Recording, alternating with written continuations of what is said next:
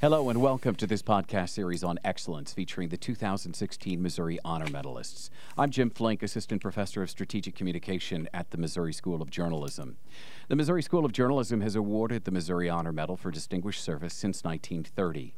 Medalists are selected by the faculty of the school on the basis of lifetime or superior achievement for distinguished service performed in such lines of journalistic endeavor as shall be selected each year for consideration. Past recipients include Tom Brokaw, Christiane Amanpour, Sir Winston Churchill, Gloria Steinem, Deborah Howell, David Granger, and Gordon Parks, among many others. This year, we focus on the common denominator each recipient holds, that is, of excellence. We're joined in this segment by the Chief Operating Officer of the American Advertising Federation, Connie Frazier. As COO, Ms. Frazier manages the AAF's day-to-day operations and leads the Mosaic Center and AAF's efforts to create a more inclusive advertising industry, which she's done since joining the AAF in 2004. The AAF Mosaic Center for Multiculturalism implements all of AAF's multicultural and diversity initiatives. The Mosaic Center is an established leader on multicultural marketing, advertising, and inclusion issues. The center's mission includes the development of new programs and services to recognize and develop diverse talent and promote broad and realistic portrayals of multicultural communities. Since joining the AAF in 2004, Frazier has increased corporate support of diversity programs, doubling the number of participants and financial support for the Most Promising Minority Students Program, launching the AAF Mosaic Career and Vendor Fairs, and creating the first ever AAF Student Conference. And Connie Frazier, thanks so much for joining us. Thank you for having me. So we're talking about excellence, and we have a number of different Missouri Honor Medalists from a lot of different areas, but let's talk about excellence in advertising and specifically about diversity in advertising, because that seems to be a hurdle in some respects that has been somewhat difficult to overcome, and I'm curious as to why. Well, I'm going to start with, I have a 1977 Advertising Age article that talks about diversity in advertising. And in many of our meetings, we refer back to that article. There's complete agreement that we are doing much better in terms of diversity and inclusion, but there's still a lot of work that needs to be done. What we've done is we have concentrated on programs that connect employers with high potential students through most of our programs, that being our Most Promising Multicultural Students Program and our Mosaic Career Fairs. And those programs are very successful, and usually before they graduate, the students who participate have a job offer. Oftentimes they may have multiple job offers. I think what makes that program excellent is that it's completely driven by the recruiters and the employers. We work with them very closely to make sure that we're giving them a pipeline of students who meet the criteria that they have. So, for instance, rather than just, having our nominees or applicants submit their grades and an essay, etc., we have all of that reviewed by several recruiters, industry recruiters. And then we also do programs to try and make sure they're prepared. So we may send them articles about, how to prepare for an interview, and we float their resumes throughout our system and help them. So, but I think in terms of where we are with diversity and inclusion within the advertising industry, we've done a really excellent job in terms of entry level, but the challenge now becomes, once we get them into the industry, how do we keep them there? And I think that's a much more difficult challenge, because then you're getting into the culture of the organization, and changing culture is much more difficult than identifying high potential students. For instance, last year we did a session for the recruiters. So we plan to start doing more work in that area, because the environment has to be welcoming, and one where students feel like they have the opportunity to grow, where they feel like what they say has value, and where they can make a contribution. This issue of diversity in the workplace is certainly not something in the advertising industry alone, certainly in newsrooms, but in media in general, it seems to be something that that persists, as you pointed out, to be an issue. And yet, Clearly, audiences more and more diverse. Channels are more and more diverse. Are you optimistic that some of these efforts within organizations, plus the sort of the emergence of multiple channels and platforms, really gives greater opportunity? You know, I actually am optimistic in that we have a number of people who have gone through our program over the last 20 years, hold, really good positions within the advertising industry. I think that you also have to look at it in terms of students knowing that the advertising industry is a viable career. And to do that, you have to start working with them before they get into college, because oftentimes they've already decided what they're going to major in. College is so very expensive. You're not going to change your major midway Right. and have to stay an extra couple years. So we've started to place more emphasis on doing outreach with high school students, and we do that through our ad camp programs. So we host 3 ad camps during the year, one in Chicago, which this year was held at Leo Burnett. We also hold one on Howard University's campus in Washington, D.C., and then the third one was held in New York on the campus of St. John's University. So we think that by letting students know that the ads just don't automatically appear on television or in print or wherever they might see them, that they're, you can study that and you can be part of that industry. So, just in keeping with the research that indicates you have to let students know much earlier about career opportunities before they get to college. So I think we have to do a better job letting not only the students know, the young students know about advertising, but letting their parents know as well, because they're involved in those decisions. So for instance, when we do our ad camps, the first day, we invite the parents to stay. Now, we did have a situation where one parent wanted to come to all the sessions. We said that won't work, Right. but Might be a little bit too much. right, but you're welcome to come back the last day and see what they've learned. Because with Ad Camp, they're giving a marketing challenge at the beginning of the program, and the program is 6 days. And they have more or less theory during the day, and then they apply what they've learned to answer a marketing challenge at the end of the week, and they present to their client, and their parents are there as well as other interested people. We try to combine the practical as well as the theoretical so that they really get a good idea. Picking up on this conversation, it is so important in our media today. And the Guardian recently had an article about the fact that the way that media is constructed, particularly online media these days, that you can get very myopic very quickly, right? You can only sort of get the kinds of conversations that are supposedly tailored to you. But the article points out this becomes a big part of our larger issue that we're dealing with nationally, and that is the ability to have an exchange and to have conversations with people who are unlike yourself.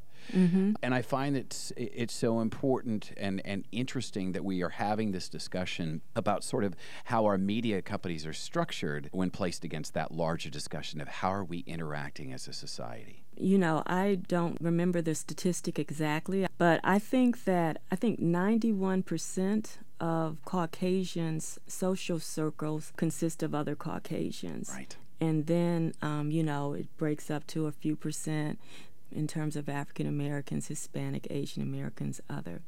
But I think that that's really important, because if your social circle is limited and you have a somewhat limited professional circle, then the understanding of other groups isn't as great as it could be, because you don't interact with them. And, just considering some of the things that's happening in the news today, I think a large part of it is not understanding and really knowing about other social circles other than the one that you come from yourself. We did some research in terms of images. I think images are crucial to us moving forward and having a better understanding of one another. your research indicates that a lot of the media images that you see on television portray African Americans participating in burglaries, and other illicit activities. Right. But that's overestimated by 20 to 30%. So, that's an issue in itself, in that we're not portraying different ethnic groups accurately. Also, when you look at just the, entertainment, television, what you see during prime time, it's a lot of reality TV right now. And I can honestly say that there are no people in my social circle who act like most of the people on reality TV. So Right.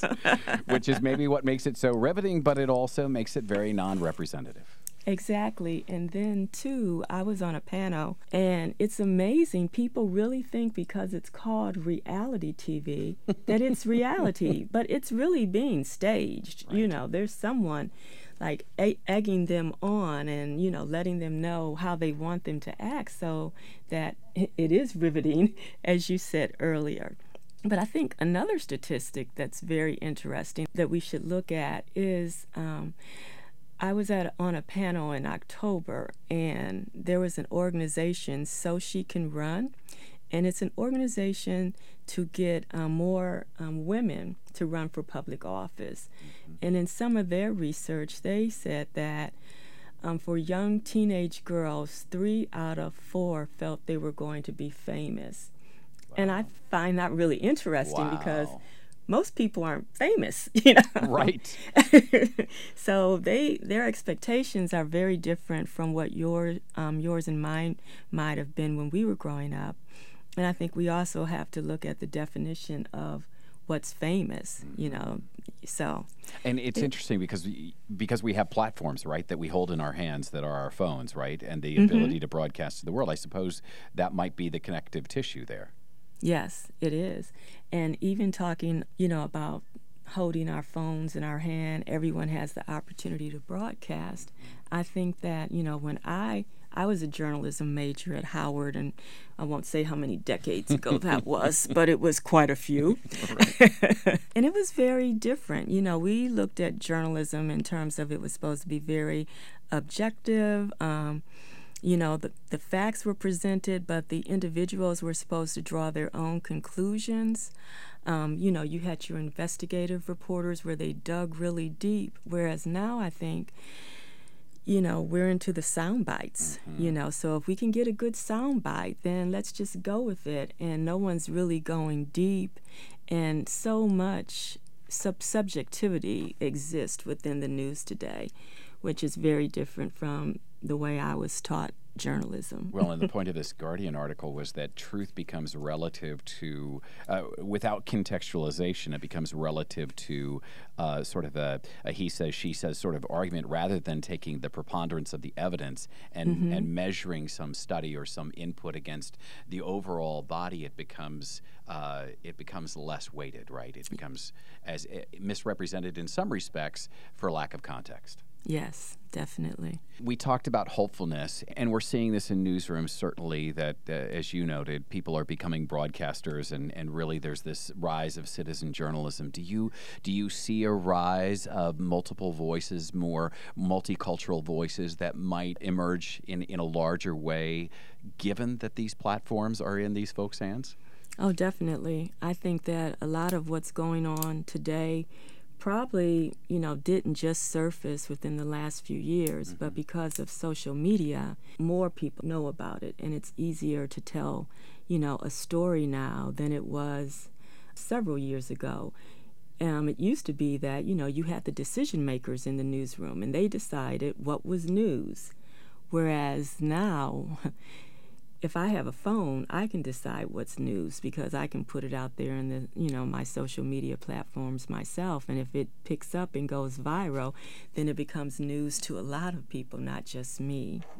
And how about entrepreneurialism? Do you see a lot of young people coming to you and sort of talking with you about, I want to start my own? Yes, actually I do. And working at Howard, there was a very entrepreneurial spirit with a number of our students. And, some of them have gone on to start their own businesses. So I think that, too, that also impacts the workplace as well, because you have talent, they've excluded themselves from the workplace to do their own thing. So they're creating their own workplace, which I think is quite interesting, because the millennials' idea of work-life balance is very different from ours. And I'll use a personal example. Years ago, both my daughter and I stayed home. She stayed home from school, I stayed home from work, because we had really bad codes. I was on my laptop all day long, and at 5 o'clock my daughter said, "Mom, you're supposed to be sick. You've worked all day. You need to stop." And she was in junior high school, and I thought to myself, she's going to work very differently than I do. And in fact, as you probably well know, the Missouri School of Journalism in our strategic communication sequences they specialize in youth and young adult market, the YA generation. And it's fascinating to see the studies that come out on that very issue of work-life balance, what people are willing to do when they're willing to work. And I think places like television news organizations, they're having a hard time staffing people on those overnight shifts, right? Because they don't offer work-life balance. Exactly. And the same with the advertising industry. Wally Snyder, he was the past president and CEO of AAF, and he used to say that the advertising industry ate their young, because, when you first start off, you're at work all the time. And granted, you get some opportunities to do some cool things, but you really work very long hours. And what people are saying now is that they want flexibility in their work schedule. They don't want to just be sitting in the office because, my boss is still there and I'm supposed to wait until my boss leaves before I leave. So I think that we're going to have to look at restructuring, our work environments within the advertising industry so that they're more conducive to the way young people want to work. And I think that young people are just as productive as we are. They just do it differently. So we have to engage them on their level. Well, we are so looking forward to having you and honoring you and the Mosaic Center and AAF when you get here in the fall. Well, James, I am looking forward to it as well. I think I might even bring my kids. Great. Well, we would love that. We've appreciated having you on this podcast series on excellence, Connie Frazier. We're featuring the 2016 Missouri Honor Medalist. I'm Jim Flink, Assistant Professor of Strategic Communication at the Missouri School of Journalism. Thanks for joining us. Thank you.